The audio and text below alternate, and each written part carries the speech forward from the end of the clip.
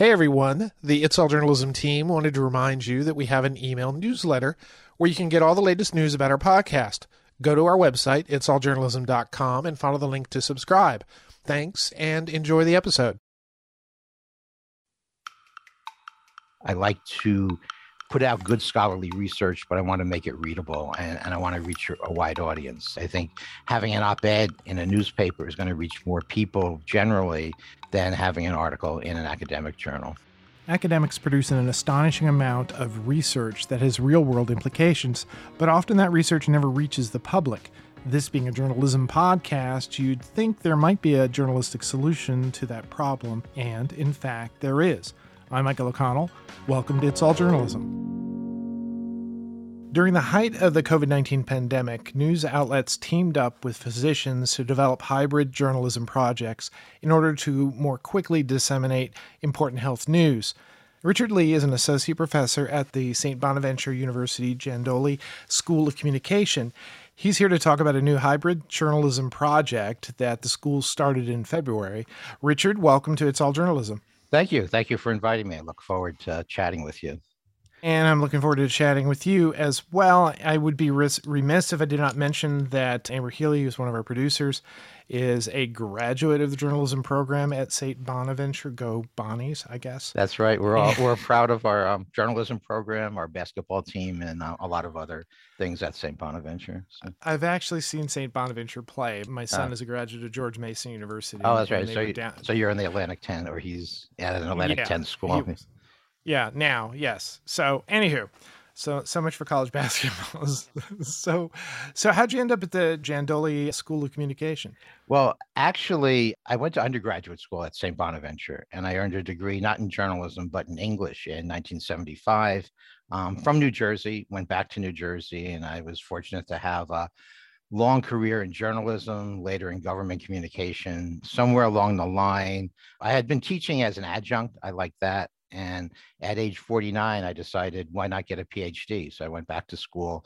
It took me 10 years. Towards the end of that process, I noticed an opportunity to teach at St. Bonaventure. And I really wasn't planning to leave my job or my home in New Jersey, but the opportunity to teach journalism, to train the next generation of journalists at your alma mater was intriguing. So I came up for the interview, was very impressed by what I saw. That was 2011, and I've been here more than a decade now. To give everybody a little sense of location, it's Bonaventure's in like southern New York. Is that where it's at? We're actually in western New York. We're about 75 miles south of Buffalo is the best way to describe it, just above the Pennsylvania border. You're in the Frank's Red Hot section of New York. Yeah, exactly. More precisely, the Weber's Mustard section of the state of New York. My wife is from Western New York, so I've been indoctrinated to all of the Western New York, specialties here. Yeah, as is mine. My wife is also from Tonawanda near Buffalo. But anyway, you're at St. Bonaventure, and, we're here to talk about this hybrid journalism program. How did this sort of come about? I was trying to remember exactly when the idea came up, but somewhere I had read an article about, it was either Sanjay Gupta or Dr. John LaPook, who works for CBS. And, I had been following them, their reports on CNN, on CBS, and never made the connection. I saw this term in the article, hybrid journalist, and it just struck me that it was really a good way to report on medical issues. And they predate the pandemic, but obviously when the pandemic struck, people felt better hearing news and learning about the pandemic, how to protect themselves from a medical professional, as opposed to a journalist who was speaking to a medical professional. I remember when I was a general assignment reporter, you kind of had to become an expert on a different topic each day. So I like that idea. And we have a small grant program at St. Bonaventure that funds projects that are interdisciplinary. So I decided to see, if we can take a look at creating some hybrid partnerships between members of the journalism faculty and some people in other disciplines, kind of modeled after, what has worked very well with medical hybrid journalists. This program started in February. What are some of the projects that hybrid journalists are working on? We have 5 projects underway right now. None of them, are complete yet. The timeline is they'll finish them at the end of this semester. So I can run through the topics, but I would say kind of as a caveat, and one of the things we're learning from this is the non-journalism faculty, they have some ideas for some great topics, but they're not really honed into news stories yet. That's what the journalism faculty members are doing.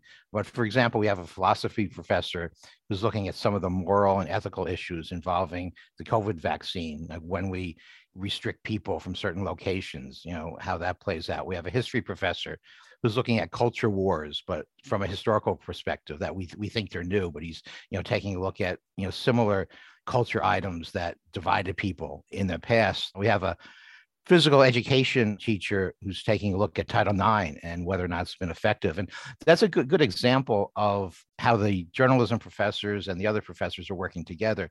Her idea was, I'm going to write a story about whether Title IX was effective. And the journalism professor said, that's great. First thing we have to do is define what's effective. So that's the sort of dialogue that's taking place between the journalism people and the non-journalism people. Is this just sort of open to other faculty members at Bonaventure? I put out essentially a call for papers, which is, what normally happens with an academic conference, to all the journalism, to the entire faculty. We have a faculty listserv. I explained what the program was and, got 5 faculty members who were interested in partnering with faculty from the Giandoli School. But it was open to everybody. I had funding for 5 projects and I got 5 proposals and they all were good. So that worked out very nicely. Perfect. So you've got 5 different people from different, disciplines. What is it the journalism faculty is doing? The idea is to sort of train them to think journalistically, or is it something more than that? That's part of it. I guess the secondary goal is to get people outside of the world of journalism to get a better understanding of what it is that we do, because I think there's a lot of misunderstanding out there. The journalism faculty more or less are working as editors. They had an initial meeting. They talked about the direction the story would go in. They would recommend people for interviews, maybe narrowing the topic. And then the non-journalism faculty members are coming back with drafts and they're just going back and forth in that process. So what is the end result that you're hoping to come out of this? End result should be 5 stories that we can post on the Giandoli Institute website. The Institute is a public policy center that I run here. And what we've done other projects, not identical to this, but interdisciplinary projects. So we'll post them there for everyone to read, but we're also going to have a panel discussion. And I haven't decided yet on the format, maybe a live discussion and maybe a video discussion to kind of unpack what has happened, to see what we've learned. I mean, what did the journalism people learn about people outside of our field? What do they not understand? And what did the other, people learn about what it takes to make a good journalism story? And I guess the end result would be, how can we continue to work together, to collaborate, to provide people with news and information that they need, much like what happened during the pandemic. This is all sort of, in academia. This is not something that the journalism students are involved in, or are they in some way? They are. 2 are journalism students, 2 are from the disciplines of the other professors. The grant included money for a student assistant for each project. So, they're working, and I kind of left it up to each team how they wanted to use that student. And they seem to be using them in different ways. In some ways, the student is helping, the journalism student is, assisting the non-journalism professor with, some of the techniques that he or she might not be familiar with. In other cases, they're working with people in their own departments, in their disciplines, on some of the research. I know that, as part of what academics do is they research whatever their specialty is. And, they'll write papers, they'll speak on issues they have knowledge of. Is the idea that you want to help the, non-journalist academic to better understand and better communicate, or maybe to present something that they might not think could go to a wider audience and address a larger issue, but to get them sort of thinking that way? The key to me is what you said, to reach that wider audience. As you said, academics write a number of papers, they get published in journals, they are not widely read. When I see some of my colleagues outside of the journalism school, the communication school, I see they have a lot of expertise and they have something to say. They have something to say that's valuable. And I'd like to get that out to a wider audience. Over the years, since I kind of started my career as a practitioner, as a journalist, as a public relations professional, and then moved into academia, I tried to integrate the two fields so that I like to put out good scholarly research, but I want to make it readable and I want to reach a wide audience. I think having an op-ed in a newspaper is going to reach more people generally than having an article in an academic journal. And certainly, COVID obviously is the big recent example of something where there was a lot of information coming from a lot of different places. There were concerns about information being false and misleading. And journalism industry we're faced with a situation where people don't trust us. A lot of people don't trust us. It's part of our duty to try to figure out ways to get more people to trust us. And it's something you said at the very beginning, this idea that you wanted people who are knowledgeable or who are experts in, scientific or health or medical fields to be sort of giving that information. So do you see this as sort of a long-term, this is something that maybe other schools should be doing in order to leverage some of the expertise that their different programs have? I would like to see other schools. I'd like to see more of this type of collaboration between academics and practitioners. After I left my last government job in New Jersey, I spent 6 years helping to run a public policy center there called the Hall Institute. And I worked with an executive director who was a brilliant scholar, and I brought the practical experience. And we often combine those two elements. And I think we produced a lot of good work that was helpful to citizens, to decision makers in New Jersey. That's what I would hope would come out of this project. From what I can see so far, I'd like to continue it, do another round. That's one of the reasons I want to have a good discussion, have some dialogue afterward to see how we can, make the project even better the second time, because it's kind of uncharted territory. And that's exciting, but at the same time, I'm constantly rethinking, what can we do next time to make this project even better? Journalists sometimes struggle with technical and, healthcare and other types of science-based stories. And if we don't have that expertise or a point of contact, do you see this as part of either Bonaventures or your schools? Like, this is, a program that we have. This is the slate of expertise that we have. If you have a story like this, you can come to us, and these are people who understand your needs as a news writer and a reporter. What type of information you're looking for? I certainly would like to see that happen. I mean, that's kind of a little bit out of my area. We have a separate public relations communications office, and they do a great job getting our people out there.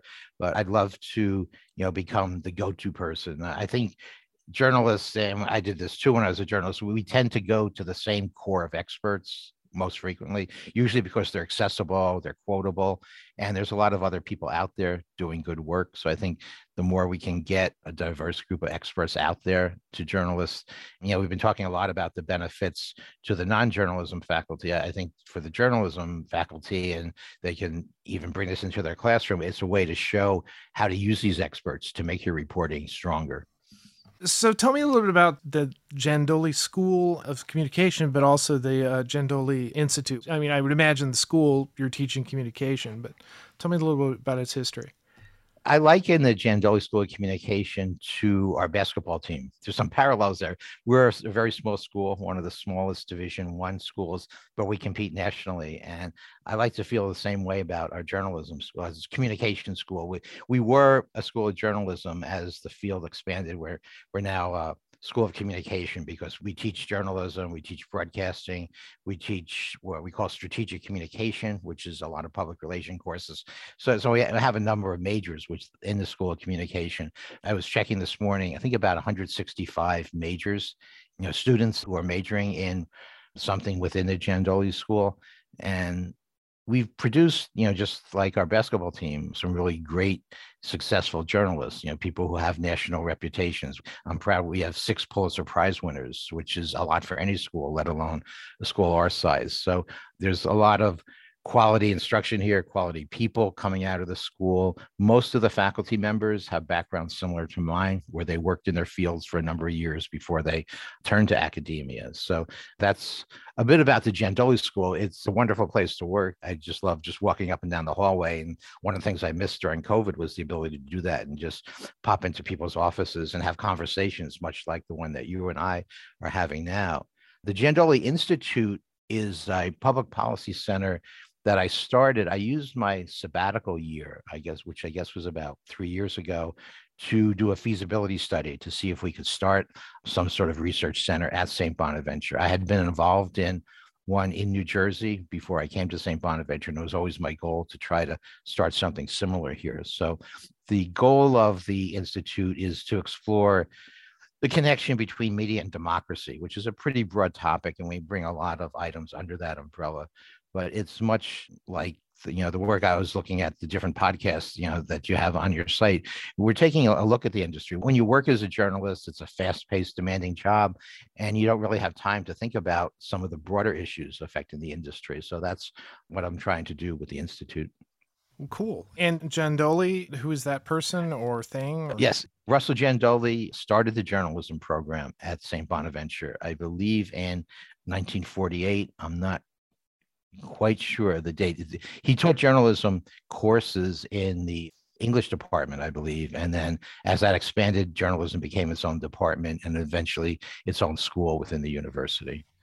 You mentioned the institute that it was sort of started to become a public policy institute. What are some of the things that you've been focusing on since the institute started?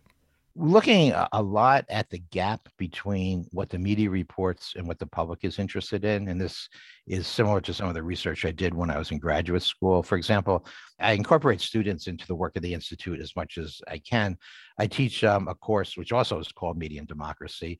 And during the month of March 2021, I had the students read the transcripts. Every student was assigned to a different day to read the transcript from the White House press briefing and to code all of the questions. So at the end of the month, we could see what the press was asking about most and match that up with some polls on what the public was most interested in. And we saw, a lot of differences there. For instance, number of questions on immigration, which didn't seem to be a top issue. Most members of the public, as you probably know, are interested in pocketbook issues, taxes, things like that. So we've done work like that. We have a partnership with PolitiFact, where our students work with Lou Jacobson, who's a senior correspondent at PolitiFact, to actually do fact checks that appear on a PolitiFact website. We did a program which somewhat similar goals to what the hybrid project is. It was called Media Studies Across Disciplines, where, again, we had professors from other departments, wrote something about their discipline and how it related to the news media. What does this mean, do you think, to the students when they're spending time looking at issues like this about, what questions are being asked during a press conference, a White House press conference, and then seeing those sort of disparities in what people are sort of interested in? I believe it's a real eye-opener, and it's an eye-opener that's based on data, on hard information. I really try to discourage the students from doing what we see in a lot of dialogues, not just in academia, but on cable television and other places where people just put out statements or have opinions and don't really back them up with facts.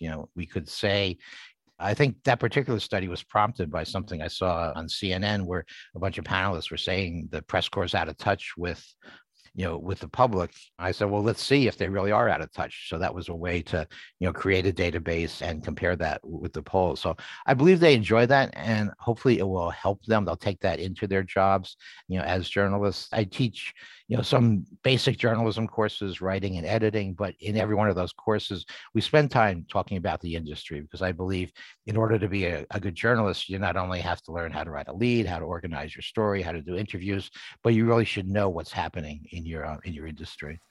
How long have you been there at the school? I've been here since the fall of 2011. 2011, that's a good long time. Yeah. And actually, that's a really significant time in our industry when you think of the way, the internet has changed things, and as well as the way American politics has sort of changed. What are the 2022 students like compared to the 2011 students? I think they reflect what's happened, across the board, regardless of age groups. They don't come to school, having read news stories regularly, maybe the way that I did because I'm much older, because that's all there was. There's so many different items or things out there competing for people's education. So part of what we need to do is spend a little time just talking about what news stories are. They want information quickly and immediately. And again, that's what everybody seems to want these days. And, going back to your question, since 2011, I always tell people journalism is a field where you almost have to redesign your course every semester. It's not like teaching math or French where, things don't change from semester to semester. And, in order to keep current, to keep fresh, we have to take a look at what's happening in the industry, what the trends are, what people may be doing in 2022 that they were not doing in 2015. Oh, for sure. And that's one of the reasons I sort of wanted to go down this route in my questioning. Like you, I went back to school. I didn't get a doctorate, but I did get a master's degree in 2012, which kind of led me to what I'm doing right here. You got me interested in the way our industry was changing and, talking to people like you, learning a lot of things about it. And I had the opportunity for, 3 semesters to be able to teach podcasting to students at American University. But one of the things I heard from, not necessarily, I was an adjunct professor, but not from other adjuncts, but from, regular academics who'd been teaching journalism for, years, that the more recent students are very different. And one of the things that they found concerning was, the way they viewed the news, the fact that they, I think you just said it, that they maybe weren't reading, newspapers, or they weren't watching the news regularly. And they may come in with certain preconceived notions about, what the role of the press is. So I guess you see that as well?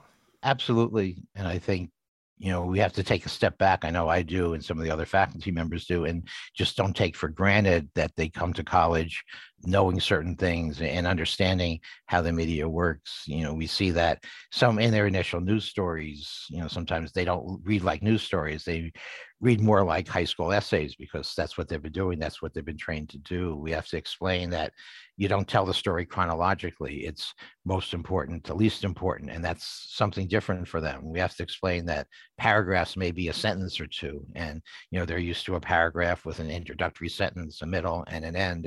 It's just a different type of writing than most of them have been used to, and it's a different type of writing than most of them have been exposed to. And I know certainly when I was in school, you had the first year where you're doing your reporting course, and that really kind of messes with the way you construct sentences and ideas and express yourself. One of the other things we've talked about on the podcast is this idea of media literacy. And I mean, that's part of this, I guess, and something that you're having to do, quote unquote, in the trenches with a new bunch of students coming in. Okay, let's get everybody up to speed on what we're doing or what news is. One of the things about the generation that is in college now is that this is the generation that has grown up with the internet and they've grown up with social media. Do you see that as something that affects the way they communicate? Having grown up, there's that term you're probably familiar with, digital immigrants, digital natives. They're digital natives. This is all, all that they've known. So it definitely affects the way they communicate, the way they obtain information, and, what they believe. And I think there's unfortunately sometimes what appears on Facebook, Twitter, Instagram gets equated to what a journalist does because it's information they're receiving, but it doesn't go through that same scrutiny that a news story goes through. And that's part of my job as a journalism, professor. And I would say it's not something that is a problem only for students. And I think in our society at large, with the growth of the internet and social networks, more and more people are falling into that same trap. I agree with you. I only mention it, I'm calling out the students because I'm talking to a professor here. Yeah. But yeah, that is true.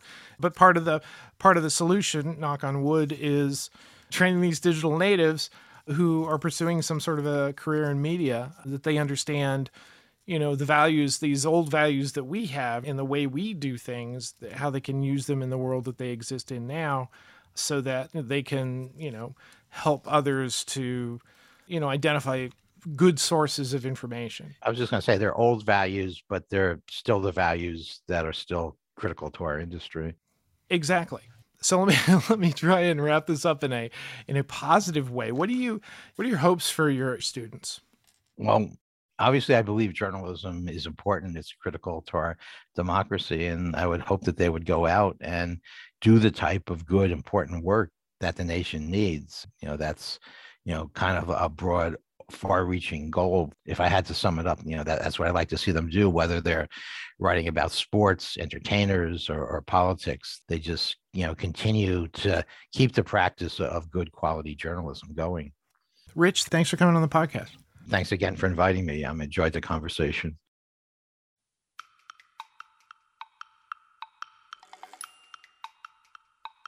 You've been listening to It's All Journalism, a weekly podcast about the people who make the news.